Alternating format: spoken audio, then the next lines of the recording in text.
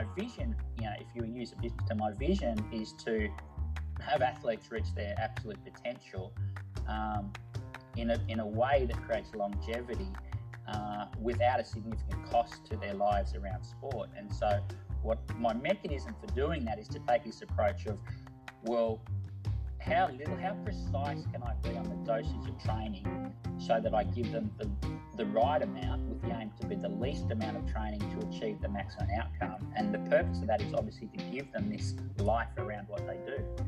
So it's an efficiency conversation. It's why would you pay more for something if you could get it, at a certain price? And most people aspire to pay less for something. I don't know any people. Yet when you look at sports people, I have this conversation, I use this analogy quite often. I'll say to athletes, so when you go to the store and something's $10, do you hand across $12? And they're like, what? Would you pay more than what it's worth? No. I said, so why do you go down the pathway of doing more training than necessary? There's this notion of, well, if I do it more, it'll cover my base. So that doesn't apply in finance. You don't go, well, if I pay $12, I'm going to get more. You're going to go, well, can I get it for $8? And so it's interesting having those conversations, but that underlies my philosophy, and it's this junction or this sweet spot, which is not about compromising performance, but it's about balancing the maximum performance that they can achieve, that they're physically capable of, with a notion of well-being and a holistic approach that they have a life and they can compete for a longer period of time and they can be as successful as they have the potential to be, but it's not this significant cost to who they are as people and their social development, their professional development, etc., etc.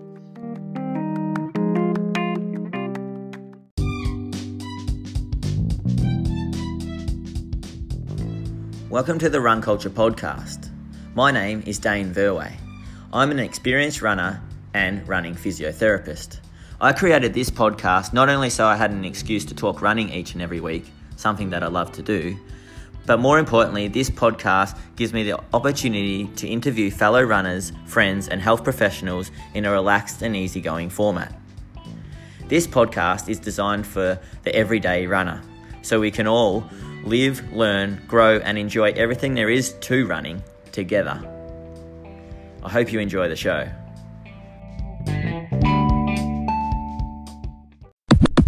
Very different. Well, do you know anything about whether the Olympics will go ahead, or that you're still just as in the dark as everyone? No, look, good question. I mean, I think that I would say that everyone's in the dark in as far as predicting what will happen.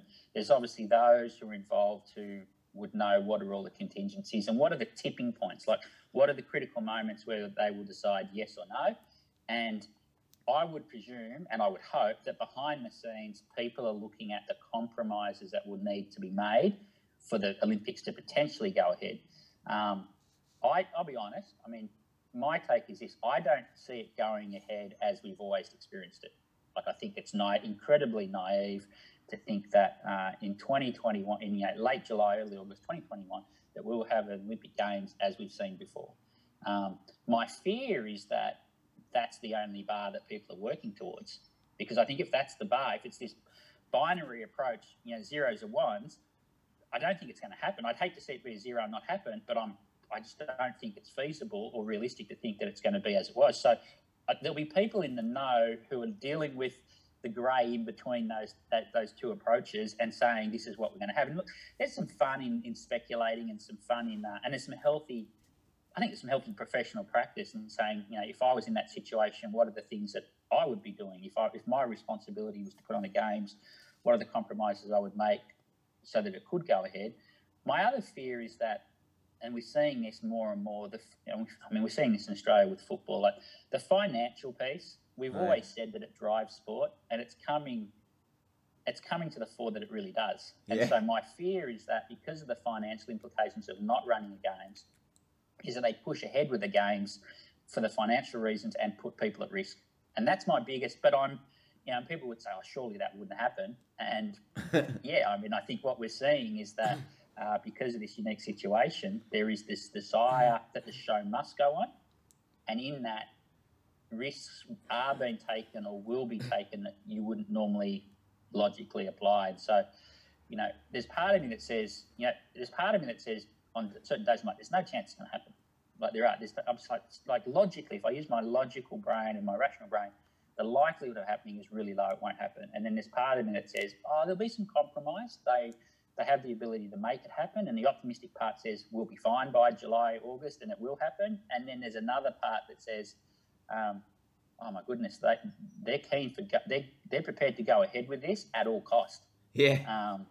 And that one intimidates me because this all cost approach isn't something I subscribe to as a coach in the way I prepare athletes, and it's not something I subscribe to in general life. Like there is a cost, and and there are things to weigh up, and I'm fearful that because of the financial ramifications that the powers that be go ahead irrespective of what should happen. And I mean, the things that we're talking about, and I'm happy to share this, like the things we talk about in the national governing body and with our Olympic committee, is the reality that if Tokyo doesn't go ahead, Beijing probably won't go ahead as a Winter Games.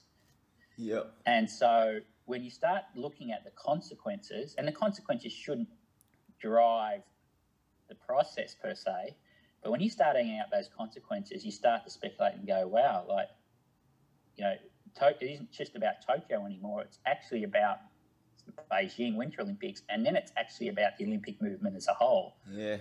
And that when people, whether it's people or organisations are put in the corner, they tend to fight in an irrational fashion. And so I'm really interested when you look at what's at stake. It will be such a big decision, and my fear is always that the decision should be around the athletes, and I think those days may have passed.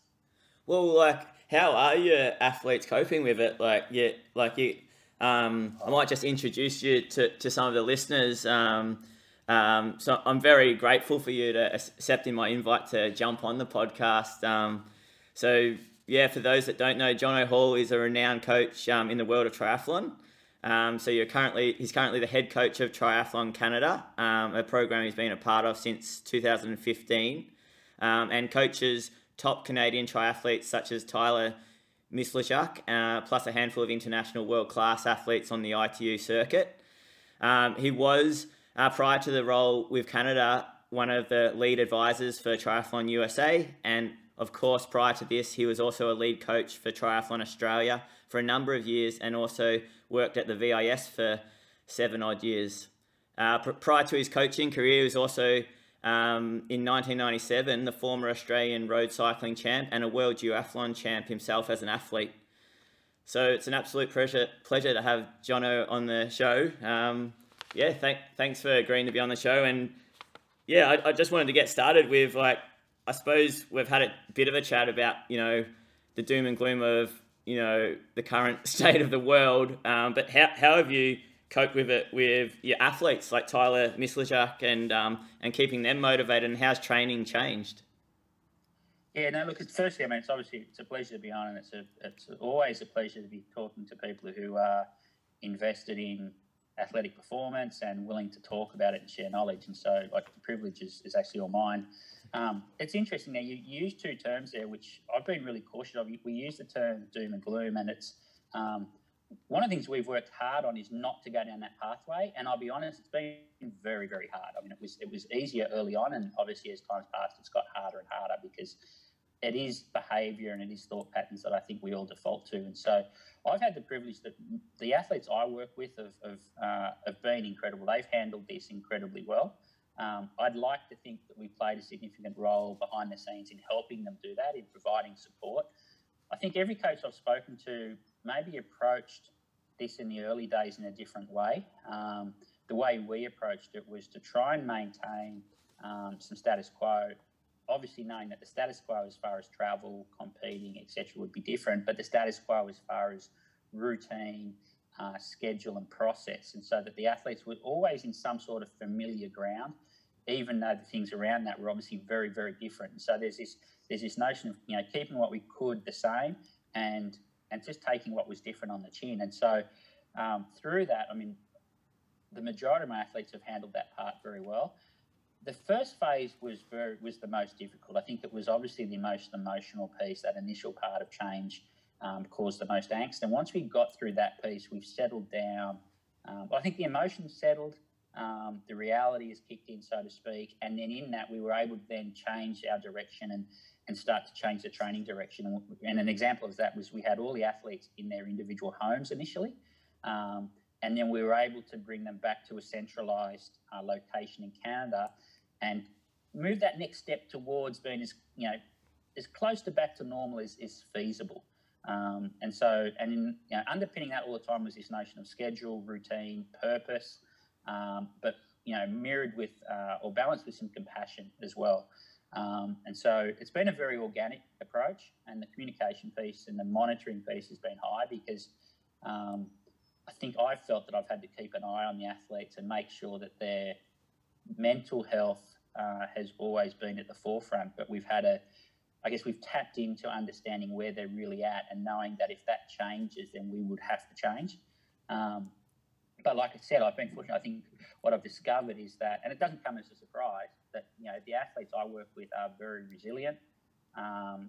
They're very human. They're not mechanistic in the sense that they haven't been impacted emotionally. And so they've got that balance of that, getting on with it as athletes, but balancing out the fact that it has impacted them.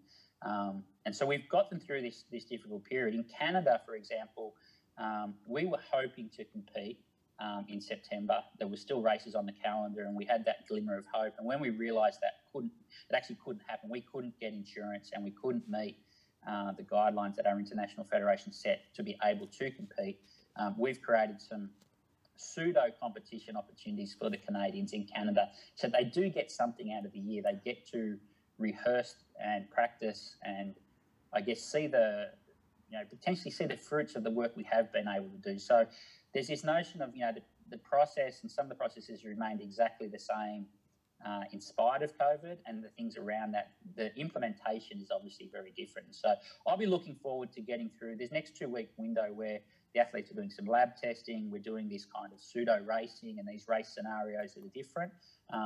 Once we get through that, I think everyone is looking forward to a little bit of downtime and then looking forward to what happens next. But I've got to give a lot of credit to the athletes on the way they've handled it. Not all the athletes have handled it the same. And I have had a couple of athletes who have left the program who it's just, I just think a whole heap of things have come together. That's specifically the athletes who are targeting Tokyo, probably acknowledging this would be their last Olympics or their only chance. I think it's been very hard for them to look at it 12 months forward, and especially look at it 12 months forward when there's no guarantees. And some of those people have struggled to stick to the process, so to speak, and I respect that as well. So, it's been an interesting experience. It's almost like I feel like I'm sitting in this social experiment, or certainly a coaching experiment, and learning as I go. And no one was prepared for this. No one has ever been prepared for this. So anyone who says, I'm nailing this, I've got this, and I was prepared for this, I kind of laugh. I'm like, no, there's some people who are doing a really good job, and mainly they're doing a good job by dealing with their individual situations and their individual athletes and adapting how they coach to suit those individuals and their circumstance. Yep. And like with someone like, say, a Tyler, who he won the practice event last year in Tokyo. He's a little bit he's on the younger side, so would that probably be a case why like how's he's probably managed it okay, given that he's not at the end of his career? Yeah, Tyler having won the test event did change his perspective. I mean, it's one of the things we had to work on. So our plan has always been around his physical maturation, which probably aligns more with Paris 2024. And so we had this process which was about looking at what we called the horizon, knowing that Tokyo would fall before the horizon. And so the approach was always to say, we're not going to discount Tokyo, but we're not targeting Tokyo. We're targeting Paris. And if we're good enough along the way and Tokyo presents us an opportunity, we're obviously not going to not capitalise on that. And so obviously off the back of the test event, that did change things initially, because obviously everyone jumps on the bandwagon of, you now need to shift and focus your focus on Tokyo. And for me, I think part of the secret of some success was that we weren't focused on Tokyo. We were focused on, beyond Tokyo. And it's a coaching strategy I use quite often, as far as you don't always have to aim at the bullseye to hit the bullseye. You can aim a little bit off, and the circumstance will still allow you to hit the target without just narrowing your focus and hitting it. And I call it, having lived in the US, we call it the shotgun approach, in the sense that you could hit a lot of things, and one of those may be the target. But if you only aim at the target and you put all that focus, then you may not, you may miss it. And so it has impacted him differently, although, and it's impacted him in a positive way in reality, because now, if Tokyo goes ahead in 2021, it's even closer to what was our real goal, which was 2024. So it actually suits Tyler, but it's hard to kind of even sound opportunistic from what is a pretty ordinary situation. So, life deals you these cards. Sometimes things happen and, you have no control of, and they work in your favour, and sometimes they don't work in your favour. So one of the things I have done is we have worked hard to, with Tyler and with all the athletes, to find a way to say, how do we turn this to our advantage, or how do we certainly mitigate the facts that it may be a disadvantage? Because I think, again, like when you use, depending on how you view it, it's very easy to turn something into a negative, or go down the dark hole of like, oh, this isn't good for me, and I've been dealt a rough hand here, and it's not fair, and that sort of stuff. We've worked very hard to kind of just avoid that piece and say, this is where it provides an opportunity. And for Tyler, an extra year is an extra year. He will be better in a year. We've gone through a training regime this year, which was obviously targeted around Olympic Games. And we have shifted the training focus in 2020 just to take out any risk, because the risk-reward balance is obviously shifted. But in this testing in the next 2 weeks, and refreshingly, I mean, Tyler's comments the last 5 or 6 days, if we've kind of rested and got ready for this performance on demand period, and he's like, wow, I think I'm going as well as I was before the test event, maybe even better. And we haven't gone out of our way to chase that. We've kind of done it in a safe manner, and I'm really to see what we get the next couple of weeks. And so what I'm hoping to see is that just through 12 months, without doing it, without the specifics of the training, just 12 months more maturation, is Tyler better? Knowing that 12 more months, he could be even better. Whereas you'll have some people who competed in the test event who were probably close to their best, who were already on the downward, if you think of it as a bell curve, we're on the downward trend for 2020. And you think, wow, I'd hate to be in their shoes. They're 1 year further away from their peak, whereas Tyler's 1 year closer. And so balancing that out across the group is really important, because obviously for some people, if you have that conversation, it's clear that they don't fall into that conversation. Yeah. So the individual nature of these conversations is really important.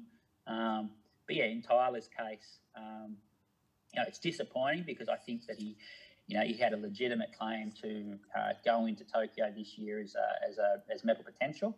But he's probably even got more claim in 2021. But there's a lot of coaching and a lot of things got to go on between now and then to make sure that happens. Yeah, that's a great attitude and a really good way to look at it. Why I really extended out to you, Jono, was I listened to you talk on that triathlon show, another podcast, and I really enjoyed listening to hear your wisdom about your coaching career and your experience. And you started off the show by talking about your coaching philosophy, and you talked about the lowest effective dose and things like I heard you talk on the Brad Beer podcast about systems as well, because I think at the time you were looking into your MBA, and you were doing a bit of study on systems. So do you mind chatting to us about like what your coaching philosophy is? Yeah, no, that's a good thing, and I really enjoy doing this stuff, because every time I get to, for me, it's like speaking aloud and hearing my own voice, and it allows me to reflect on it. And obviously, when I see people's response, I get feedback, because I think one of the things that's really important, and you use the word wisdom, and for me, wisdom pertains to experience, not necessarily knowledge. And so I'll say to people, look, I'm not the smartest guy. Like, my knowledge is limited, but I have been around a while, and I have experienced a lot of things, and I think that does make me wise. And obviously, as a coach, my aim is to be wise and knowledgeable. And so I think that's a really good thing to start on there. I mean, The systems approach and the minimum dose actually go together. I feel they can't work independent of each other. And so as a philosophy, my philosophy really, and I've worked on this through time, trying to, you try to put things into words to articulate it clearly so you can create that image in people's minds. But my vision, if you use a business term, my vision is to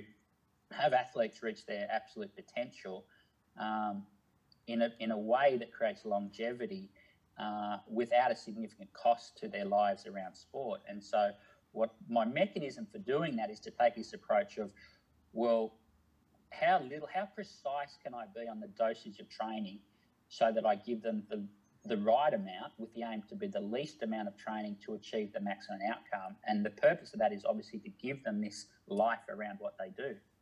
So it's an efficiency conversation. It's why would you pay more for something if you could get it, at a certain price? And most people aspire to pay less for something. I don't know any people. Yet when you look at sports people, I have this conversation. I use this analogy quite often. I'll say to athletes, so when you go to the store and something's $10, do you head across $12? And they're like, what? I go, would you pay more than what it's worth? No. I said, so why do we go down the pathway of doing more training than necessary? There's this notion of, well, if I do it more, it'll cover my base. So that doesn't apply in finance. You don't go, well, if I pay $12, I'm going to get more. You're going to go, well, can I get it for $8? And so it's interesting having those conversations, but that underlies my philosophy, and it's this junction or this sweet spot, which is not about compromising performance, but it's about balancing the maximum performance that they can achieve, that they're physically capable of, with a notion of well-being and a holistic approach that they have a life and they can compete for a longer period of time and they can be as successful as they have the potential to be, but it's not this significant cost to who they are as people and their social development, their professional development, et cetera, et cetera. And I guess to do that, what I've applied is a systems approach, and I'm a very visual person, so the systems approach for me is it's very simple in a graphical manner or a visual manner to put up on a board and create something where you're always saying everything feeds back, everything has a reason, everything is strategic in nature. So there's a process, a very specific process. Most of my process, I tried they're what I call polystrategic. So I'm trying to do that, in Australian terms, I'm trying to kill two birds with one stone. Yeah. Very simply. So there's a lot of work goes into that. And if I can put that up and show where every decision or every strategic direction actually feeds back into not only achieving something in the short term, but achieving something for the long term, I found that enables me then to lessen the training dosage to get the outcome. And in a system, the system's about the process, so it's almost a schematic, so it shows a flow of direction. But the main for me, the most important thing in the system is the people. And so, my private business is called the Multisport Brain, and the whole Multisport Brain concept is about this learning, thinking type organism.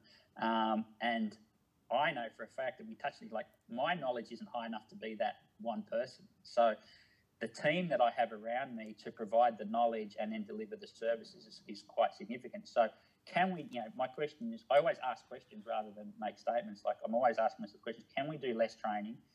And if we do less training, what are the risks of not getting performance? And what can I do? What can I add to that system that isn't more training? Can I add a person? Can I add specific knowledge? Can I add a location?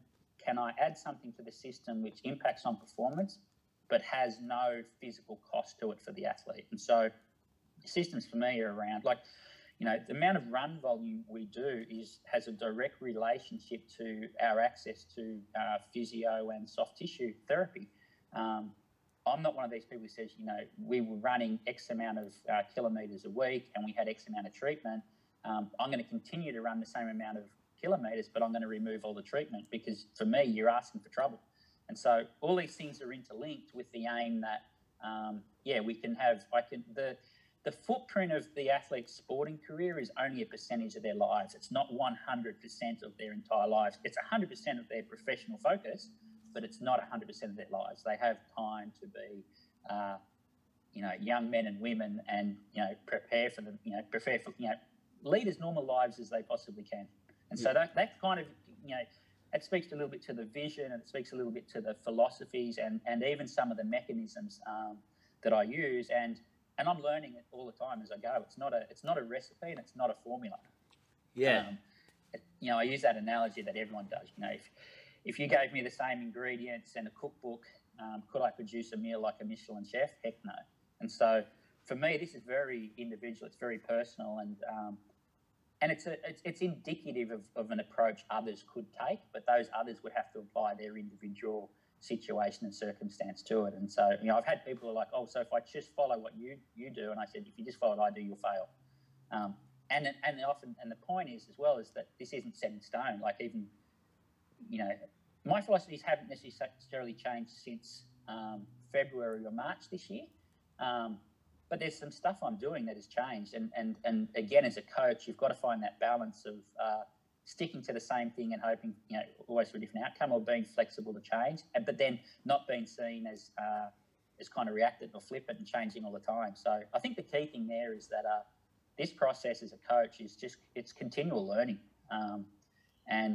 And for me, that's what keeps it exciting. And that's what I think. And I think the athletes appreciate that, that I'm as invested in being better at what I do as much as they're invested in being better at what they do. Yep. No, that's a great answer. I love listening to it. The other aspect that I really picked up on from both the podcasts I listened to you talk was you really often refer to the athlete as a whole and their health and their happiness when it comes to making sure that they perform well on the day. And I thought that was a really good point to probably chat about, because I think sometimes as coaches and athletes, we can just get carried away about the training and So do you mind opening up on that? Yeah, look, it's an approach, and it's probably an approach that has been formed because I was an athlete, and I think that I made some pretty big mistakes as an athlete. I felt, and I was conditioned this way, and it was a train of thought that, there was this all or nothing. If you weren't absolutely all in, you couldn't be successful. And I probably, I had a certain amount of ability, but I was certainly not the best athlete in the world. And so with that train of thought and my own insecurities about my abilities, this approach was like, I've got to be all or nothing. I can't lead a normal life. I can't go to the cinema. I can't do all these other things. And there's a period in that time as an athlete where I gave up everything, and I actually regret it, because I actually don't believe that it made a difference to my performance, other than it may have had a negative impact on my performance. I found that once that I was able to flick that switch, when I needed to be on, I was on, but when I didn't need to be on, I was off, and I was leading a normal life and trying to develop as a person within society. And so there's still that notion, there's still this train of thought by certain coaches and certain organisations, and there's still the insecurities of the athletes that it has to be all or nothing. And my case is just an example where I can say to them, well, I don't believe that's the case. I understand where you've come from, because I fell into the same trap, so I can use empathy to say I can put myself in your shoes and I see it. But my experience is you don't have to. And I'm a big advocate for that, to the point where if I had an athlete came to me and said, look, thanks for that, coach, that's a real heads up, and I really appreciate that you're thinking about me outside of sport, but I want to do this 100% and I don't want to pursue it another way, I'd have a question ethically in my mind whether I would coach that person. Because I would say, like, from a coaching perspective, I go, wow, this is going to be easy. And you could jump into all those things like, this is great for a coach. But it doesn't sit comfortably with me, because I feel we have a responsibility that's much more than just coaching individual sport. We have this responsibility to setting up these young men and women for their sporting aspirations without the compromise to the life after sport or the life during sport. And that may be, and that may limit our success, or it may limit the athletes I work with. But as the athletes, there's lots of coaches for the athletes to choose from if they don't feel that philosophy suits them or suits their needs. But I really try to just have that conversation with the athletes that insecurity is quite normal, and it's not a bad thing unless it impacts you on your behaviour. And so you can be insecure, and insecurity for me should be a driver behind motivation. If you're insecure about something, don't fret about it, do something about it. But if it leads to that fretting and that, and negative behaviour, then it's something that isn't helpful. And so having been able to have those open conversations with athletes and say, you're probably a little bit insecure. Hey, that's okay. I remember how insecure I was as an athlete. You can make a connection, and then obviously that connection leads to trust, and then that trust can lead to following the process. And it's a foot in the door. I think once as a coach, you deliver these philosophies, especially if they're different to others, until you get performances, people are skeptics. But once you get a performance and people are like, wow, this is happening. I have a normal life. I have a partner. I get to spend time with my parents. I have as much as a normal social life as can be expected given my profession, and I'm still doing well. It's kind of, for me, it's kind of the holy grail of what you should be looking for. And so that's just the way I approach it. And I'm willing not to coach people, or I'm willing not to potentially be successful, because if, I would be somewhat ashamed if we were successful because, an athlete that only committed to sport, and I look at their social and their personal development has been impacted. I'd be ashamed. Like, that success would be pretty hollow for me. So I tell people I'm greedy. I want the athletes to be successful, and I want them to be functioning human beings within our global society, without any compromise. And it's a high bar, but I'd like to think we're doing it, and I'd like to think we're taking our small step to achieving it, and from that, we're showing others it can be done. So it's, like I said, it's quite rewarding, but it takes a lot of work behind the scenes. And but again, like, these guys have one career, they have one opportunity, and when I went into coaching, I was adamant that I was going to take that responsibility seriously. What does a typical day in the life of Jono Hall look like as a professional coach? Look, my days, it's pretty routine. There's this notion of preparation, and so I'm always preparing for the next session. And so, the time it takes, I don't do the sessions, obviously, but I do the stuff below the surface, so to speak. So I spend a lot of time on preparing the sessions. And so everything for me is this repeat fashion of preparing, implementing the session, analysing the session, looking at intervention points. Do I need to change something? And then it's almost like go again. And so it's a cycle.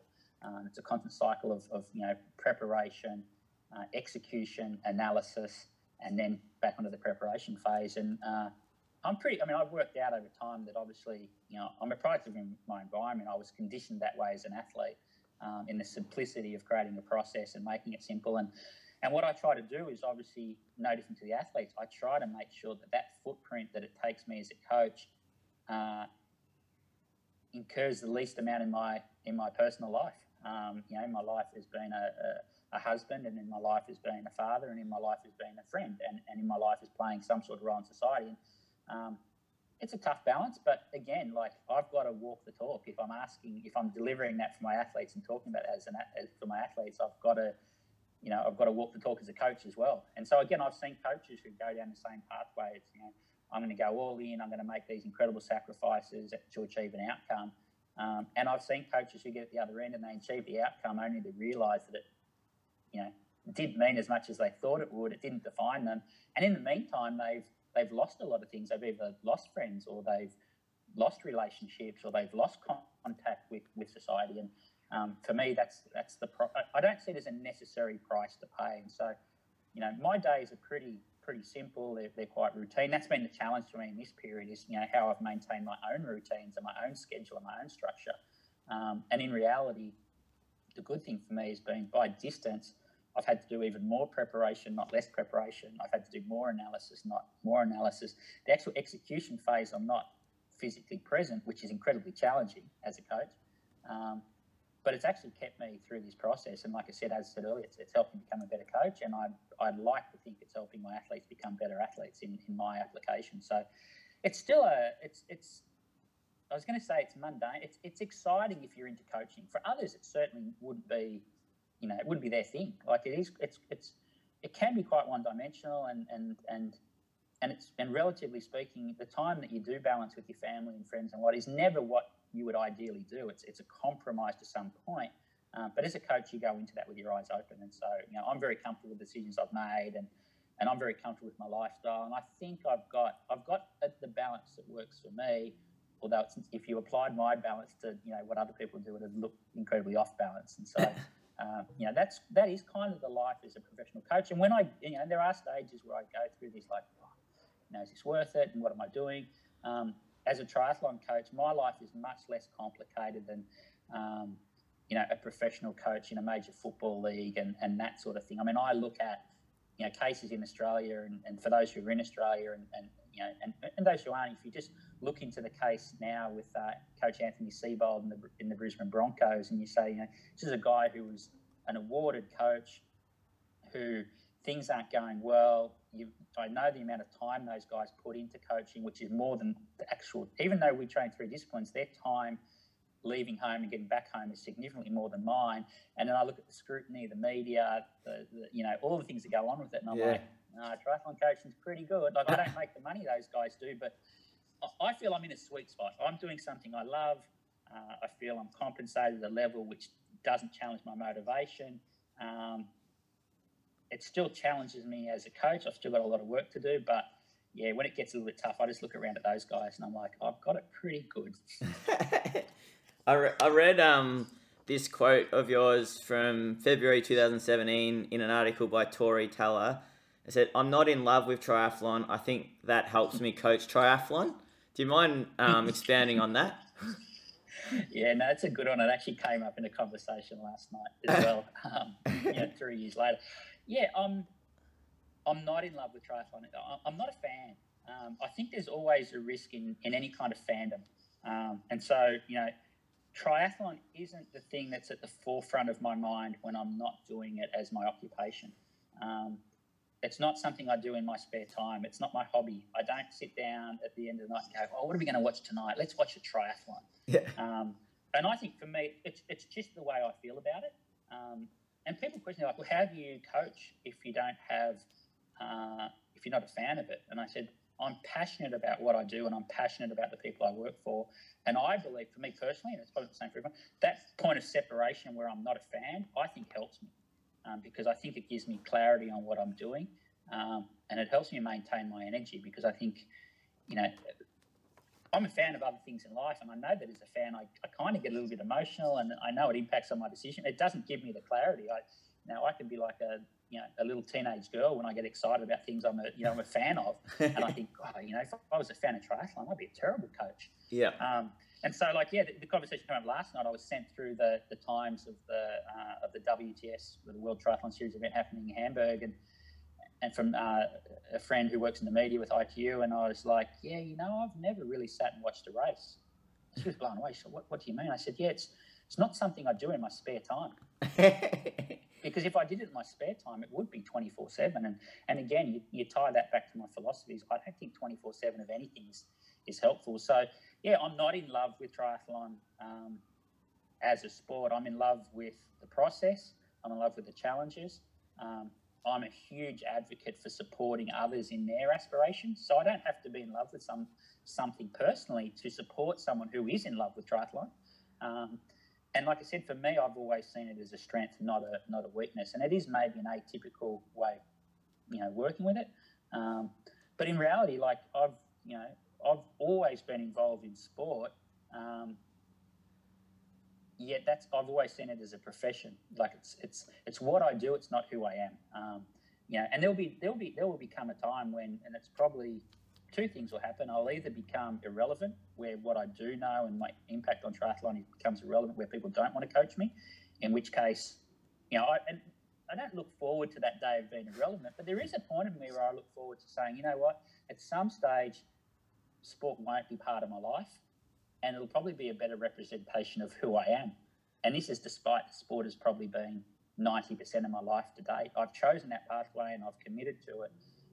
But it could easily have gone another direction 30 years ago. I could have easily, if I wasn't, and it's easy to say this, if I wasn't, who I was as an athlete or competed as an athlete, got into coaching, I wouldn't be half in. I wouldn't be a sporting fan, or sport wouldn't be a big part of my life. There would be something else around the arts or something like that, which is probably my true passion.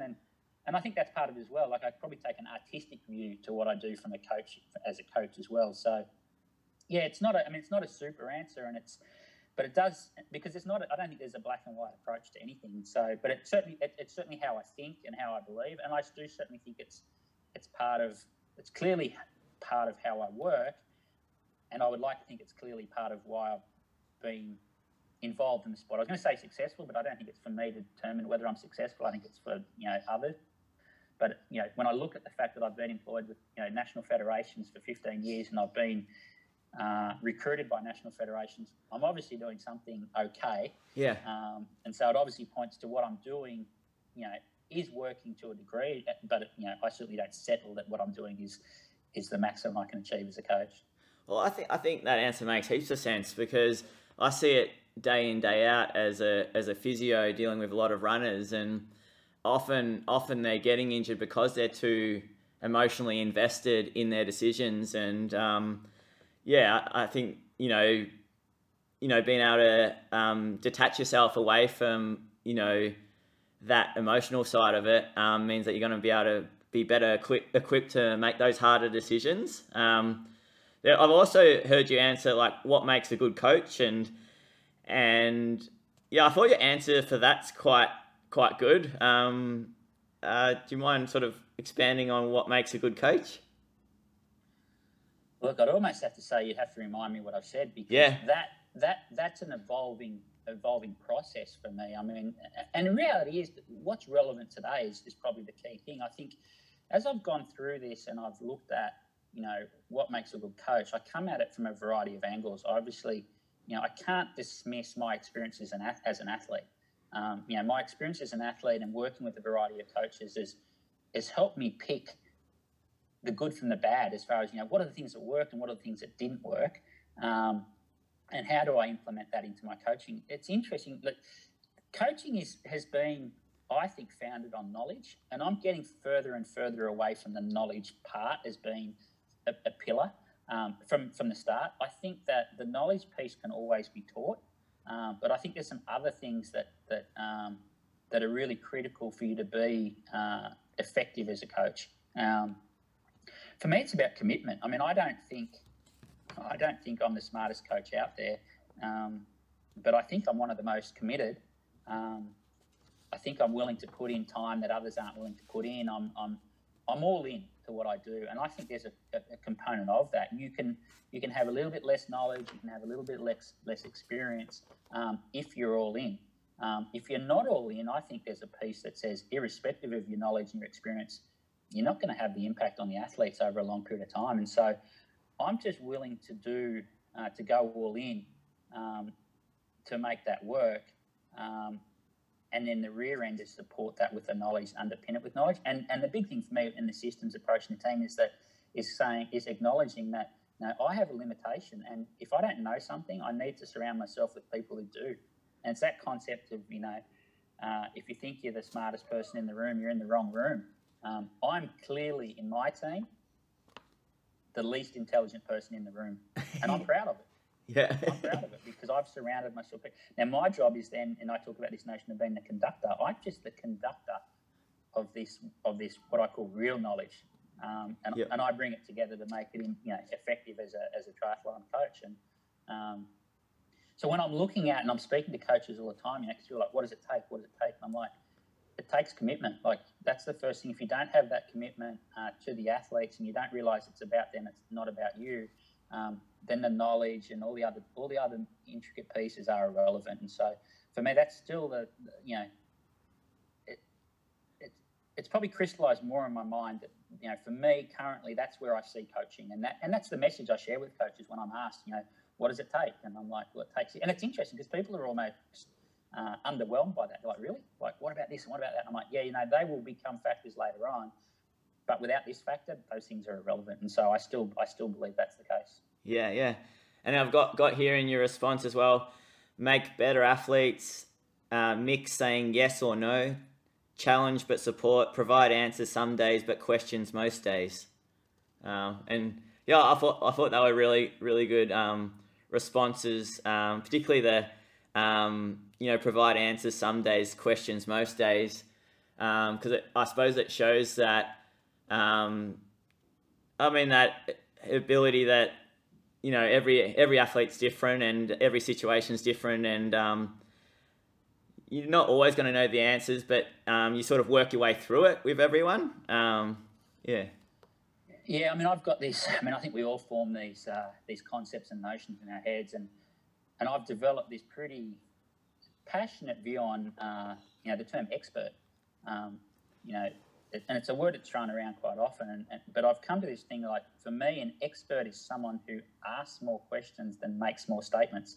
Yeah. When you're given the tag is expert, it's almost a free range just to make statements. But for me, my opinion, what an expert does really well is they pose questions, and they look to understand, and that inevitably they may provide a statement or a solution, but they're not in this position where they've been given this tag as expert, and that gives them the right to be like, this is it, this is the only way you can do it.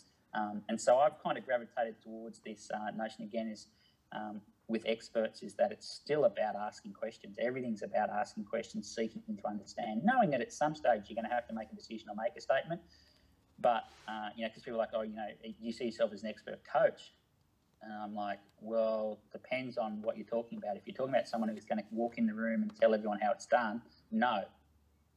And is by walking to a room and asking questions, does that mean that people don't think I'm an expert? Well, it probably does. People go, oh, he's not an expert. He doesn't know what he's talking about. He's asked all these questions. But for me, that's what experts do really, really well, is they go in with a wealth of knowledge and experience, but a willingness to ask questions as opposed to make blanket statements. Yeah. And that's what I aspire to do. I aspire to have the most amount of knowledge and have the most amount of experience as I can, but that doesn't impact on my process. Still be open enough to go, well, until I gather more information, it would be irresponsible of me to come out and just apply my expert lens on a certain situation. And that's what I look for when I look for leadership or mentors or other coaches, are people who, there's no doubt they probably earned the right to start off with a lot of statements, but they resist that temptation to, I guess, exercise their expertise. Expertise is something that you can't say I'm an expert. You can only be told you're an expert, if you understand what I'm saying. And that's the same way. I have the same approach for success. Like, it's very difficult to say I'm a successful coach. I think there's a part of that I'm like, no, only other people can say if you're successful. And in reality, in triathlon, the athletes are successful, not the coach. People say this, you had success in Tokyo, and I'm like, last year, I'm like, no, Tyler had success. I was the coach, and if you deem that as successful, then so be it. But like, I certainly wouldn't say I'm a successful coach. I've had successful athletes, and for me, that really underpins. Having been an athlete, one of the biggest challenges for me was working with a coach where it was clear it wasn't about me, it was about them. And so I've always tried to make sure that it's always about the athlete. I'm the first person to arrive at a race, but I'm also the first person to leave if an athlete's successful. Like, the job's done. It's about them. Let them take the shine and the accolades and the spotlight. And so, all those things tying together, I guess, into my philosophy, but more importantly, my actions. Like I said, again, philosophies and practices and words, it's just that. It's actions. Actions are things that count. Yeah. I listened also to the podcast and remember you saying that you're known amongst your athletes and notorious for giving them their sessions on the day and holding back details because you're constantly adapting and adjusting the program according to I suppose how they've gone in the session the day before. How important is flexibility and structure in training, and when you're changing your training, what metrics are you sort of looking at to, I know it's complicated with multi-sport, but what metrics are you sort of looking at subjectively and objectively to make those decisions? No, it's a great question. I mean, one thing, listening to this and listening to the questions and my answers, I mean, there's these common themes of finding a sweet spot or, a point of collision where it works. And, finding the balance of giving the athletes enough certainties so they can prepare, but having the flexibility to change what you want to do because what you planned to do wasn't effective. And so there's this whole notion of, people go, you just got to stick with it. I'm like, well, if I'm going in the wrong direction, why would I stick to going the wrong direction? I'd like the ability to put my hand up and go, whoop, sorry, wrong direction. I want to back out and change direction. And so, especially with coaching, I mean, and the more sessions you do, and triathlon being multidiscipline, there's more chances to get it right, but there's more chances to get it wrong, and there's more flux, there's more change going on. And so, if you're honest about that, then you need to create a degree of margin to accommodate that change. And so, the metrics thing is really interesting, because what I'm looking for in a nutshell is I'm looking to see something that changes the intervention I wanted to create. So for me, coaching is all about intervention. It's all about an action and intervening in something to make something happen. And so when I write a program, I've got the interventions clear in mind, but something could happen during the process that means that intervention I had in mind is no longer relevant. The metrics I use to make those decisions there's a lot of them. I tell you what, there's nothing better than basic observation. I mean, that's been the challenge now, using your own eyes to see someone. And you learn this, I think this comes from the wisdom part of coaching. You learn to interpret what you see in a certain way. But we certainly work hard behind the scenes to back that with some, what people call evidence-based, some facts, and whatever metric that may be, it may be. And the metrics for me are more the subjective ones, like sleep quality. Now, there's devices you can measure sleep quality, and so there are some things that go another level, but, it's quite subjective, but it could be the critical thing in changing what I do. And so, I look at all the things that are around behaviour, mood, sleep quality, appetite, anxiety, all those things. And then I look at some base, the typical, models, resting heart rate, et cetera, et cetera. There's some measurables and there's some non-measurables. The challenge as a coach right now is there's so much available to you that you run the risk of just being overwhelmed with information and not making a decision. You've still got to make a decision. So I just try and find the balance of assessing the athletes and then determining, is what I plan to do the right thing, or do I need to tweak it, or do I need to change it?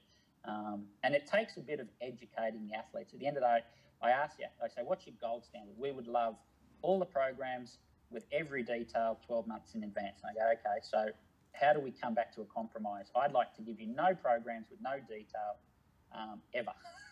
And so how do you find a spot in the middle?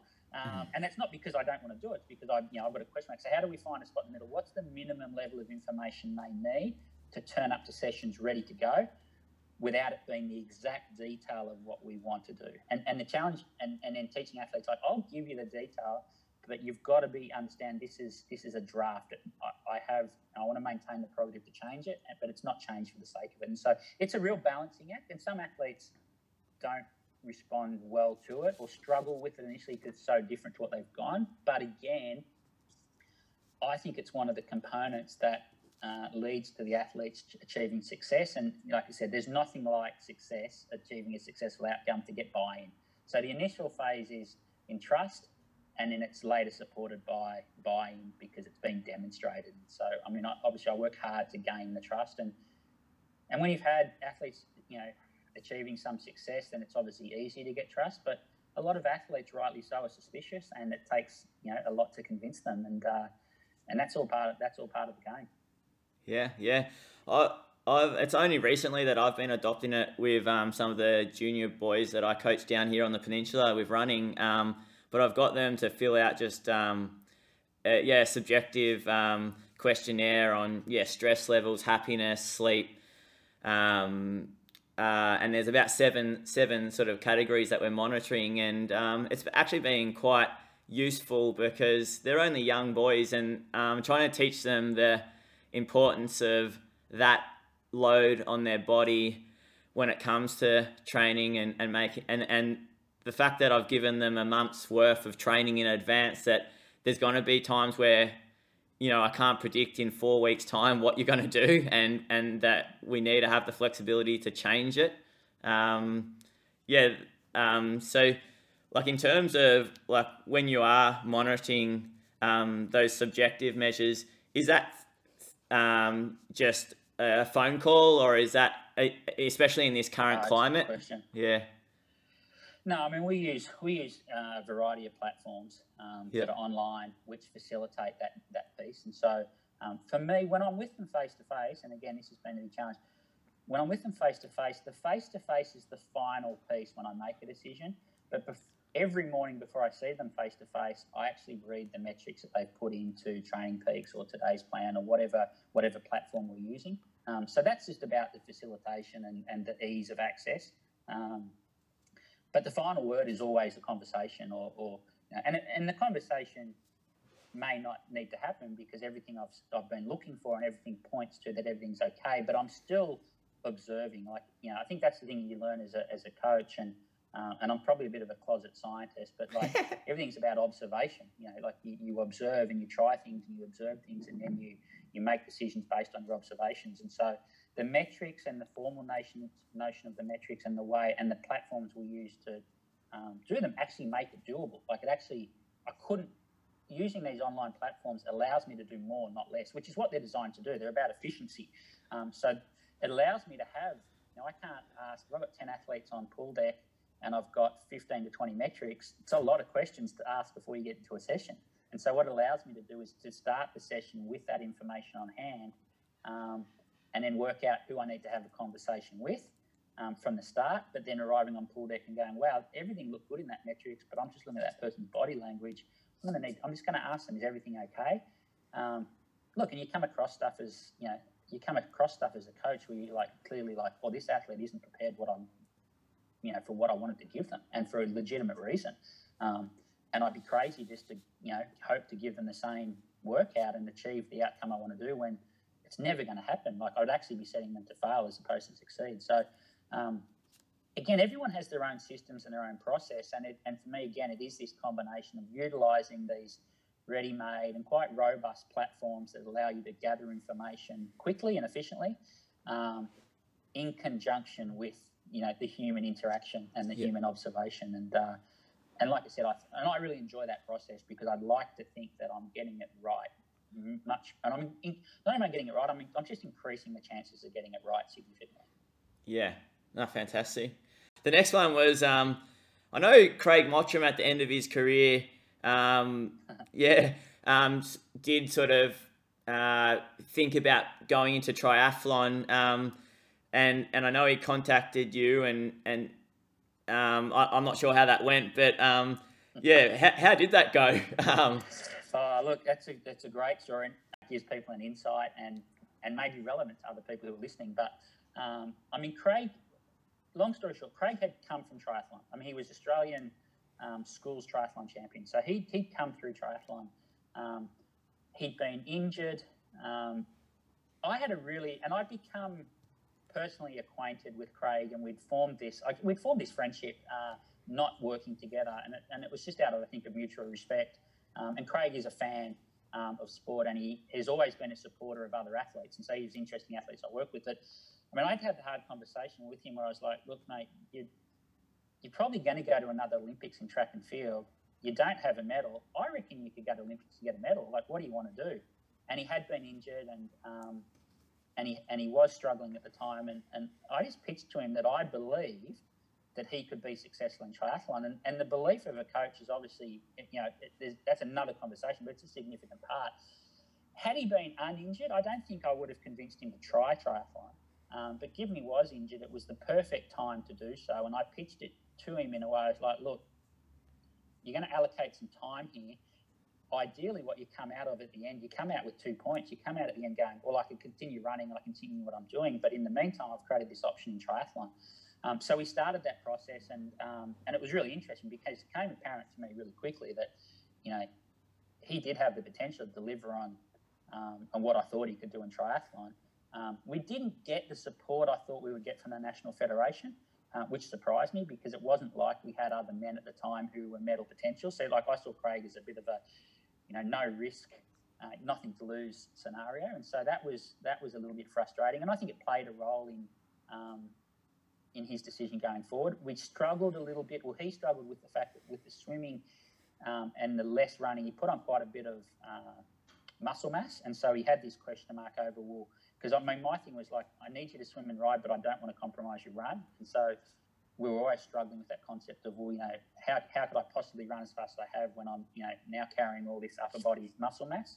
And so we had to work with that. One of the things we did find was that we did some lab testing, and I think we got the highest VO2 we'd ever recorded on a run treadmill, but doing this cross-training with swimming. And so I thought there was something in that. So I thought, and that underpinned this notion, my commitment to him was like, yeah, we're going to pursue triathlon. but I want to do it in a way that doesn't compromise the fact that if you do want to run, I haven't taken you away from running. In the end, I mean, what Craig struggled with, and what a lot of people struggle with who come into it from individual disciplines, is the logistics of triathlon. He's like, man, this leaving home, getting ready for the pool, coming to the pool, swimming, going home, getting showered, getting changed, getting ready again, going out on the bike, going training, coming home, getting started. He goes, I can't do it. I can't do it at this phase in my life, which I respected and it was one of the things I probably hadn't put enough credence to was, triathlon as a sport has different demands to running, and the demands physically maybe aren't that different, but the demands logistically and the time back and forth, etc., are real and apparent. And I think we just came to the point where it was pretty clear. I'm like, actually, if you're not enjoying this process, buddy, we're not going to be successful. We're not going to be successful. And so in the end, I don't think it was a failed experiment, because Craig went on to his 4th or 5th Olympics, and ran in the semi-finals of the 5K, and you cannot discredit any Australian who's been to that number of Olympics in a sport that has been so dominated by non-Caucasian athletes. I mean, he's for my mind, he's been one of Australia. Yeah, following on from talking about Craig, I suppose the differences between triathlon and running training, like I've started coaching a guy down this way, Lachlan Watson, and he's right into triathlon, but then he's decided to do a bit more running because it suits his lifestyle of being an apprentice labourer. And already we've struggled with a bone stress reaction, and I know a lot of runners from the triathlon background, like Joel Tobin White, seem to have struggled a bit with bone stress injuries as well. I suppose that's one of the pitfalls of suddenly doing a bit more running. But I also wanted to know just like what do you think runners could learn from triathletes, and what some of the parts of, say, triathlon training, the good parts of triathlon training that maybe some runners could learn from? Yeah, no, look, it's a great question, and it's a great topic, and it's one that is constantly evolving.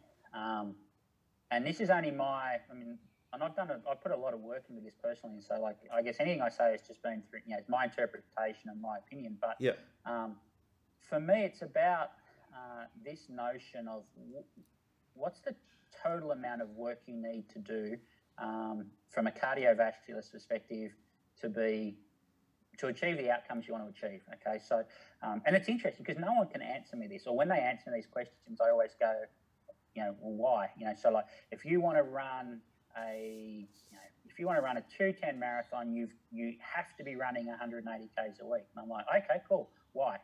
Well, because you have to. Yeah, I understand it, but why do you have to? Like, what is it? Is that a defining thing? You're saying if you can't run 180 kilometres a week, that you couldn't run a certain time, or whatever that is. For me, it's about that questions of why.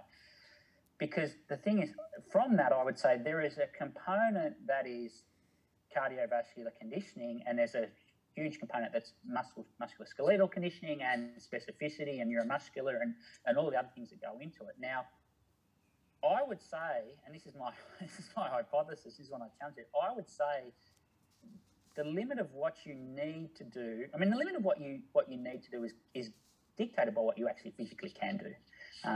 And so if you find someone who can do that volume and achieve that only through the single discipline of running, you're probably by default not going to change that. You're going to go, okay, well, it ain't broke, we don't need to fix it. I would question whether you could get more out of people. So what I'm looking at is saying, well, with this, what is the component that is conditioning, and is that conditioning generic, and can I achieve the conditioning part, the non-specific musculoskeletal, neuromuscular part, can I achieve that through another discipline that is less taxing?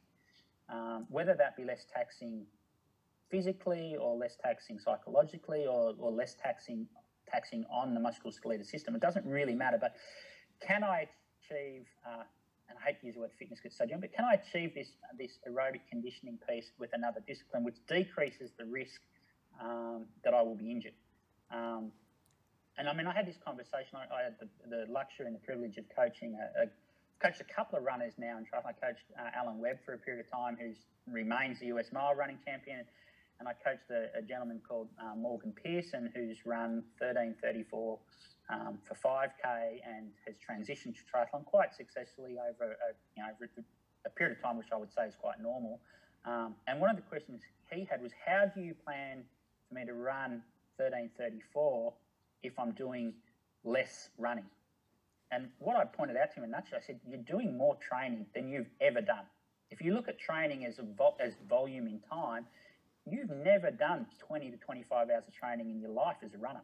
Yeah. And I said, and then you look at it and I say, okay, so if you're looking at the specific energy systems, if you're looking at what has been termed, threshold running, how much threshold running did you do to achieve your 13:34? Only give me a number, and I say we're doing 5 times that amount of work, because we're doing because we're doing it in a discipline that has a different musculoskeletal cost, but as total volume of working in certain energy systems and working and creating stress on those cardiovascular systems, we're actually doing more work than ever. Shouldn't you be running faster? So I play this devil's advocate again. We shouldn't now, or should we not be able to say theoretically that there's the potential to run faster? And so we have this. What is the least amount of running we can do? And not saying the least amount of running, and that's the only exercise we do. What's the least amount of running as far as the musculoskeletal and neuromuscular loads that we need to do to run fast? And how do we add more conditioning or non-specific conditioning to that equation with the premise that ideally that makes us run even faster? And what does that look like, and how do you balance it out? And then there's obviously the point of doing that with a healthy athlete. If you're not a healthy athlete, if you're an athlete who has been plagued by injury, you've actually got to make a decision. If the decision is, well, it's running or bust, I'm only going to do run training to be successful in running, and you keep getting injured, you're probably making a decision not to run, not to have a career in running. For me, it's like, well, do the most running you can do and remain healthy, and then work out what the gap is. If there's a gap, then fill that gap with something else. And I believe there is this huge cross-pollination between other training stimulus that still have an effect on individual disciplines. I'm not sure how much it is, and it is something that we talk about all the time. And I don't think there's a need. I mean, the closet scientist wants to quantify it and qualify it, and the coach says, yeah, look, I'm anecdotally and intuitively it looks like it works, so that's good enough for me to run with. But it's about filling these gaps. And so for me, it's about, when the question is how much running, the answer is really, well, how much can you do? It's not a number that's fixed. It's, well, how much can you do? And then you work out how close you are to what's needed to do. But no one's been able to give, and I don't know if there is an answer. Is there a number or an amount of training in total volume that is correlative to a performance? Or is there a number or an amount of specific intensity or specific intensities or specific movement patterns that are correlative to performances? And as confident as coaches are, well, this is what it takes, it's very difficult to articulate it into a scientific response, which is, this is why. And so for me, that's always opened the door to have these conversations and going, well, let's look at other avenues to improve running performance that don't involve running. And then for me, the triathletes who go from triathlon to running because they're like, wow, I'm running pretty well. If I just focused on running, I'd run faster. I'm yet to know of a case where someone ran faster.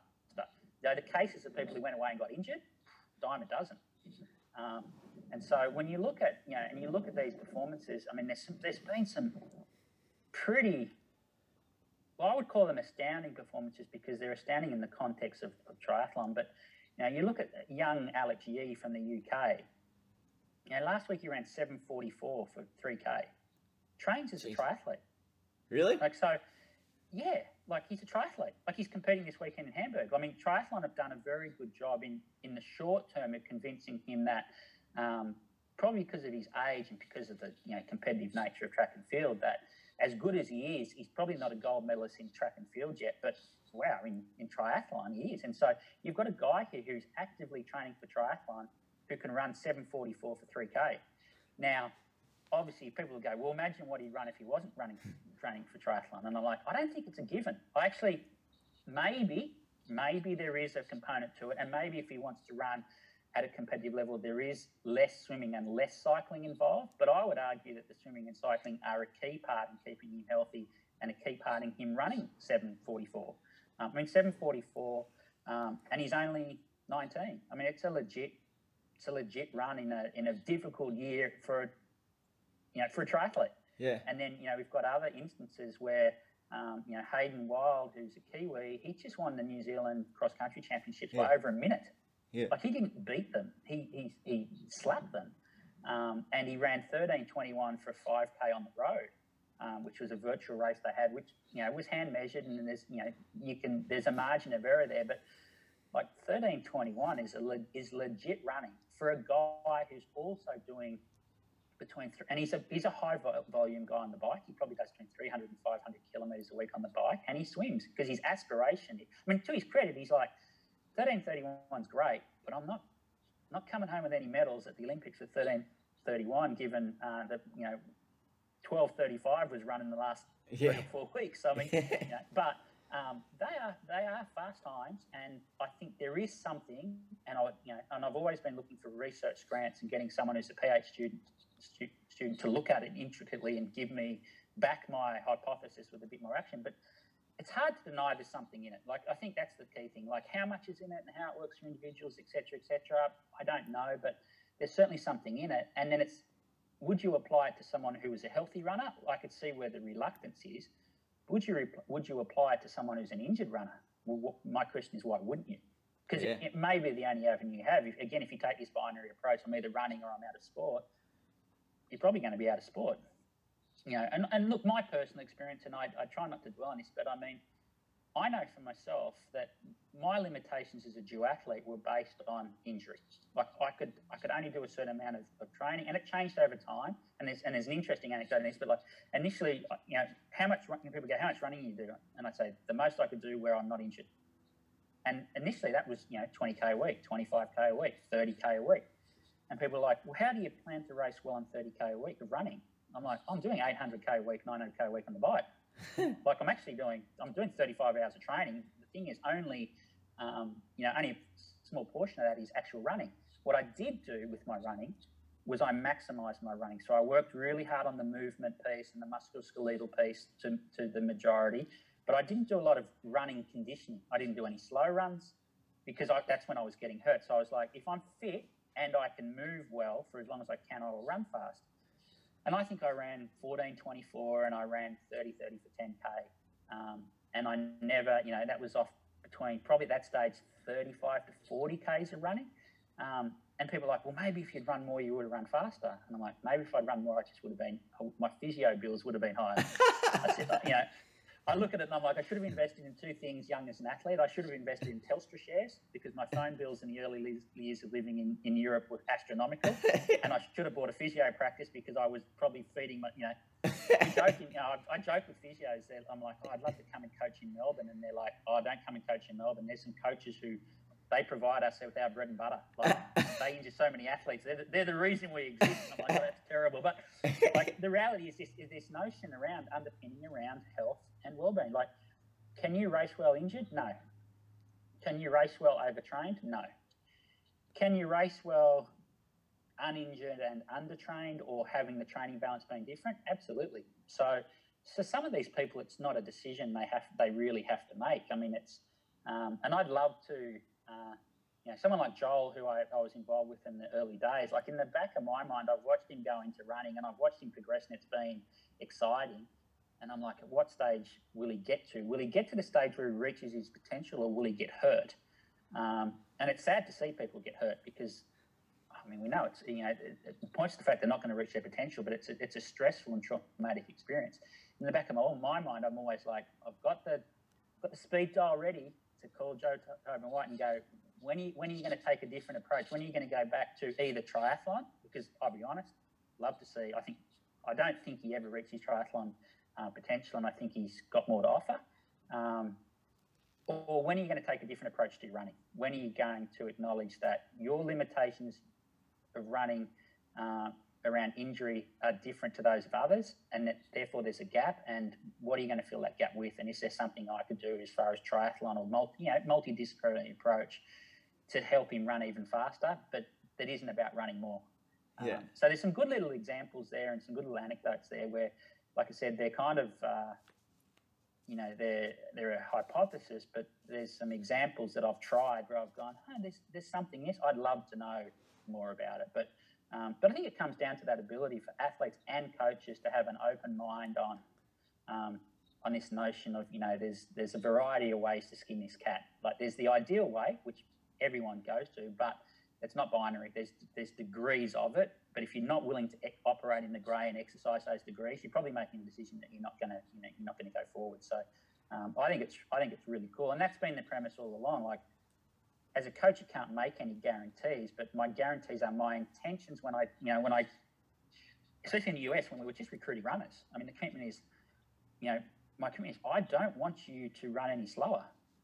Like, I don't want you to go to triathlon and go, well, you can run slower. And actually, the way the sport's going, there isn't the margin to run slower. So traditionally we said, if we get a guy, like Pearson, who's run 13:34, we've probably got 30 or 40 seconds that he can lose. And so, and that'll wash off with the swim and the bike training. We're actually at the stage going, actually, no. He needs to run that fast and swim and bike for him to be competitive. And people are like, well, why? Because others are doing it. Like, it's actually the sport's moved forward, and I think the sport's moved forward because of this approach to at least attempting to say, and going with that optimism of saying, I'm not prepared to compromise run performance, nor do I think you have to, because you add swimming and cycling. And obviously what we don't do is we don't take a runner who's run 13:34 and do exactly the same run training and add swimming and cycling on top. What I do is, I talk about, trimming off the fat. We trim off some of the fat of running, which I go, you know what, that running piece there is conditioning. And that conditioning we can probably achieve elsewhere. And in triathlon, it's relevant to competing in those other disciplines. And in running, it might just be relevant to staying injury-free. So is that 35-minute second run or whatever it is you add, which I kind of go 35 minutes, like you're telling me that's the critical piece, these second 35-minute runs, that's the bit that makes the difference. Like, that's it. Like, you're telling me if you didn't do that, you couldn't run whatever you run. And I'm not asking you not to do it. I'm saying, why don't we do an hour and a half on the bike? Like, you're actually getting, because if you've got these athletes who are fixated on training, I'm like, if you're fixated on training, I'll give you more training. Like, how does that feel? Like, you substitute your second 35, 40-minute run with 90 minutes on the bike. And I'm a firm believer, without any real science behind it, which I'd love to have, and I run the risk of ending up with egg on my face and being completely wrong. But I'm a firm believer that it has a degree of validity and it has its place, and it's potentially the next frontier. Like, and part of coaching is about taking risks. Like, when you're doing stuff that others aren't doing, you're either a genius or an idiot. And the jury's out. I think at the end of the day, you just go, I can try the same tried and practiced measures, methods, and that's it, or I can try something different, knowing that I may get it wrong. And my answer is, wow, it'd be pretty cool if you got it right. So, look, it's a long answer, and it's and for me, it's one of the things that drives me is this excitement around the unknown. And does it make a difference? But when you work for athletes, it's about finding ways to get them to their goals, and sometimes it's not a linear or it's not a one-dimensional approach. And if you have coaches who look at it as being linear or one-dimensional, then that's the kind of performance you'll get. And sometimes it takes not necessarily a coach, but even a coach having someone else looking from the side and saying, why don't you try this or why don't you try that? And and tying that together, that again kind of concretes that notion for me of having systems and people in those systems who can potentially do that. And so, I look, it's interesting. I think, and you hear all these different stories, and especially as runners get older, there's so many different ways people are training, and there's so many different ways to achieve those outcomes. And some of the reason people do things is because they've got a cause, which may be injury, and whether it's running singles or whether it's running doubles or whether But I mean, one of the things I struggle with track and field and what I've seen in Australia is this notion of tradition. And I used to laugh, and I used to laugh in a positive way. I had friends, but I used to challenge them, and we'd go to Falls Creek, and I'd go, "What's on today?" "Well, today we run this, and we run it in this location." And I go, "Okay, why?" "Well, that's the way we've always done it." And I'm like, oh, okay, no, that's a sound reason to do it. Okay, I'll buy it. And I kind of, in the back of my mind, I'm like, I'd love to have a group of any kind of athletes in any sports reality. The athletes I've seen that I've really enjoyed working with are the ones who are prepared to go, look, coach, I'm not sure, but let's have a crack at it and let's see what happens. Let's try something different, and let's see if we get better. And as long as it's trying something different where you're not getting worse, then you've got nothing to lose. And so, I mean, like I said, working with Craig Mottram, I did a stint coaching Olympic rower Drew Ginn as he spent some time in cycling when he had back injuries and he was toying which direction he wanted to go. And I was like, maybe keeping you in rowing is about taking more rowing out of your program and adding more specific cycling. And he actually, he went to another Olympics. I think he was, at that stage he was looking at, and we actually achieved some amazing performances on the bike. But he actually went back to rowing, and Craig did the same thing. And working with an Alan Webb and those kind of people, their openness to trying something different at that stage in their career, I think gave them extra years and gave them enjoyment.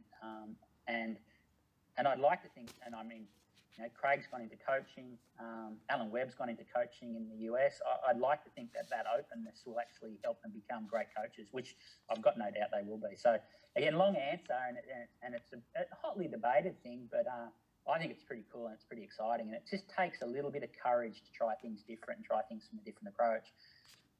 But it doesn't, when you don't have any other options, trying another approach isn't really courageous. It should be a bit of an obvious choice. Yeah, oh no, that was a fantastic answer. Like, I was enthralled listening, and I think even just hearing that Craig Mottram's VO2 max was higher off cross training and triathlon training is really interesting. Do you think that's due to him being able to do a bit more volume of aerobic training, or? Yeah. Probably more intensity, to tell you the truth. And so, like, if you look at running, and I mean, again, I don't know the numbers, but I know how the way I operate with my athletes. Like, I'm reluctant to give them more than, say, 12 minutes, 10 to 12 minutes of true VO2 max work on the run, because the musculoskeletal and neuromuscular cost is actually quite extreme, and the risk is very high.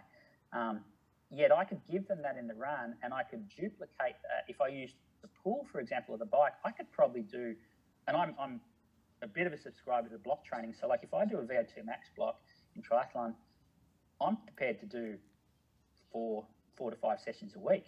Now, you couldn't do that in running. Like, if I said we're going to do 5 sessions of VO2 max running a week, you'd be rubbing your hands together as a physio. You're like, seeing this person in a couple of days, like, trying to put them back together, and that coach is an idiot. But I think we got an increase with Craig because at the end of the day, what we were able to do, we were able to do more specific work at that physiological workload. And people would go, yeah, you increased his VO2 max. Did you increase it in the run? Yes, because we tested on the run treadmill. We didn't test. So we did non-specific running training at the intensities we would like to do. And we got a shift in VO2 max that actually was demonstrated on the run.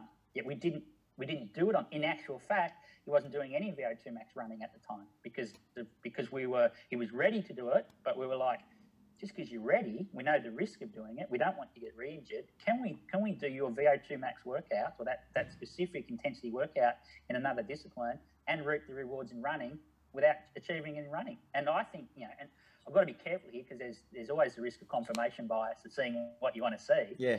And I'd love to do more. I'd love to do more of it. But I walked away from that going, yeah, that was pretty cool. And it wasn't about, yeah, I was right. It was just like, wow, that was cool. Like, imagine if you could do that. Imagine if you could get these runners in particular who go through these stages of injury. Imagine if you could get them to run faster with less running and using this other approach, or whether it's get them running faster or whether it's just getting them through their careers longer or more consistent performances. Yeah, I just think there's something in it that's pretty cool. That's awesome. Yeah, one more, Jono, because you've been so generous with your time.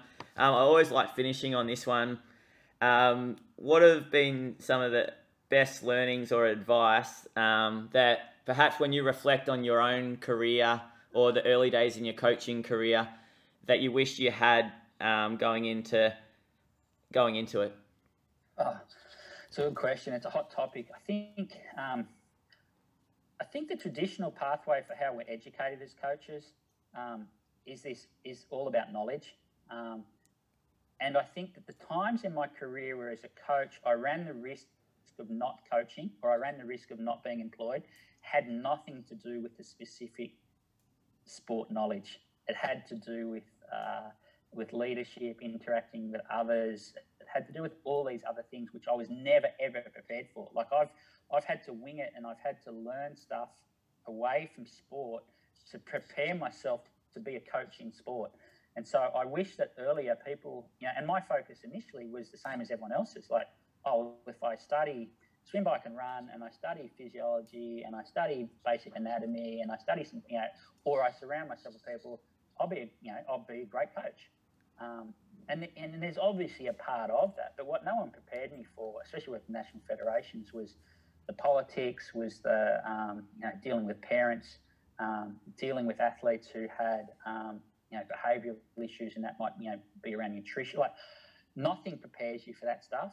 And I would say that even now there's been an attempt to prepare young coaches for that, but it's hard to prepare it because it's hard to write that into a curriculum. So, I mean, I just wish I'd had, and it's on me, I mean, at the end of the day, it's on me as well, but like, I wish I'd been more aware, or I'd had people earlier on that made me more aware, because I had to learn the hard way. And someone referred to me as a survivor recently, and I was like, I don't feel that old, but there is this survival piece of being a coach. You think, why would you talk about a coach being a survivor? And it's this notion of swim, bike, run in triathlon won't make you a survivor. It's how you operate in a very competitive and with national federations and even the international federation, a very ultra political environment. And so my aim going forward with working with coaches is that they don't have to find out the way I did, because there's just some cases I got lucky. Like, I worked it out, or I was invested in working it out, and there were some close calls where some things would have just jeopardised my coaching career. And I just want to make sure that when coaches do come in, that they're at least painted the picture of what coaching really takes, and that the specific individual discipline, the coaching of those pieces, and the individual disciplines of physiology, et cetera, as important as they are, without this other skill set, you're probably not going to make it. And so the delivery of that and how it's implemented is actually quite tough, but it's one of those things, like, I'm not in the, going into them either with your eyes closed or going them into that approach with a denial kind of mindset. You're not going to make it. You're going to be caught out. And I just think there's no difference to coaching athletes. There's a way of equipping people with information, not just knowledge, information that sets them up to succeed.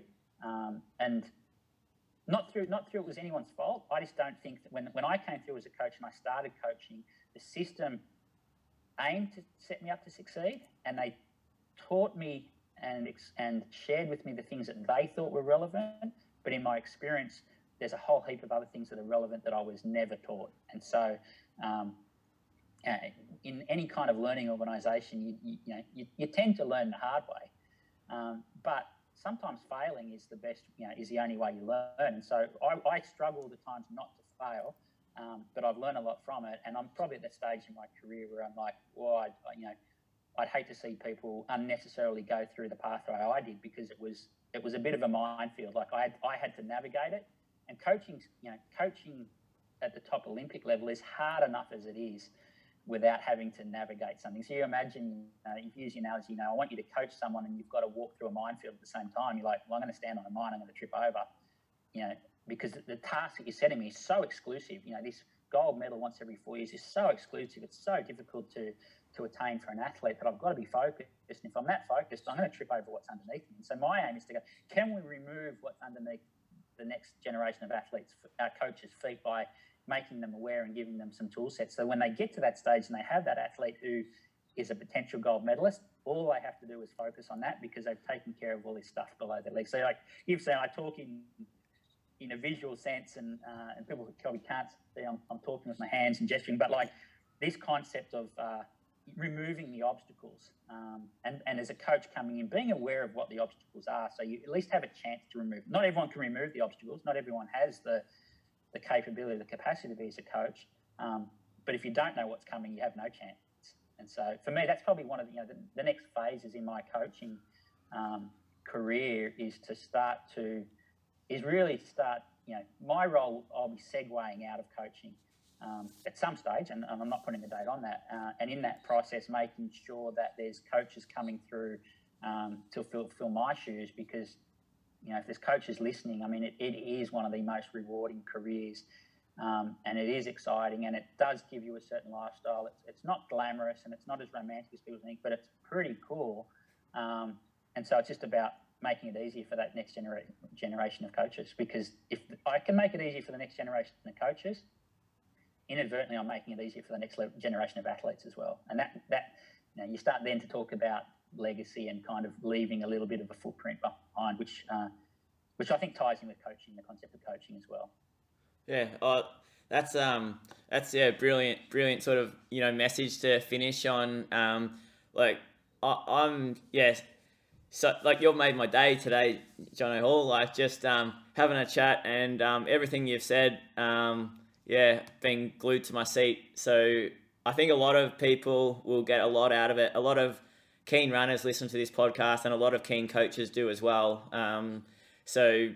Really liked even that stuff at the end, particularly where you were talking about, I suppose, the relationship that you've seen between triathlon training and running training. And there's so much to take from everything that you've said in terms of what you've learnt and your philosophies. So thanks so much for agreeing to be a part of it and being so generous with your time. If someone was to want to reach out to you on Instagram or various social media, like how could they find where you're at? Yeah, so on Instagram, on the Multisport Brain is where you can find me. Twitter is the same. I'm just Jono Hall on Facebook.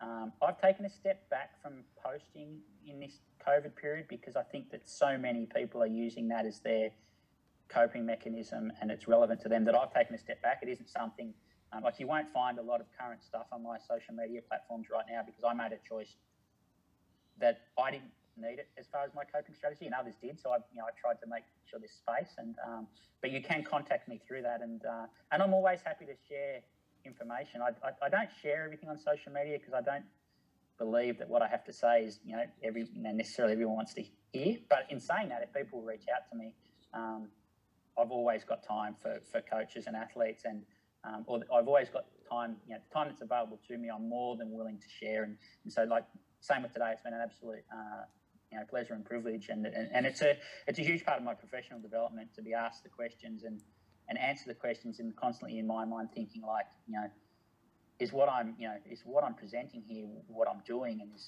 or am I identifying a gap in hearing myself speak and what I'm doing, and do I need to go away and work on it? And even today, like I've noted a couple of things. I'm like, I need to go away and just check on a couple of things that I've said there that build my confidence around my methodology and that. So no, look, it's been an absolute pleasure, and please, if people have got questions, feel free to reach out, and hopefully we can do this again. And it's because I find, like I said, personally and selfishly, it's really beneficial. Yeah, same with me. That's what I've enjoyed about the podcast is I feel like it's really fulfilling as a physio, like delivering some good education, but then selfishly, I've learnt something from everyone I've interviewed. So, Awesome. Thanks again, Jono. Okay, absolute pleasure. Hope to speak soon. Yep.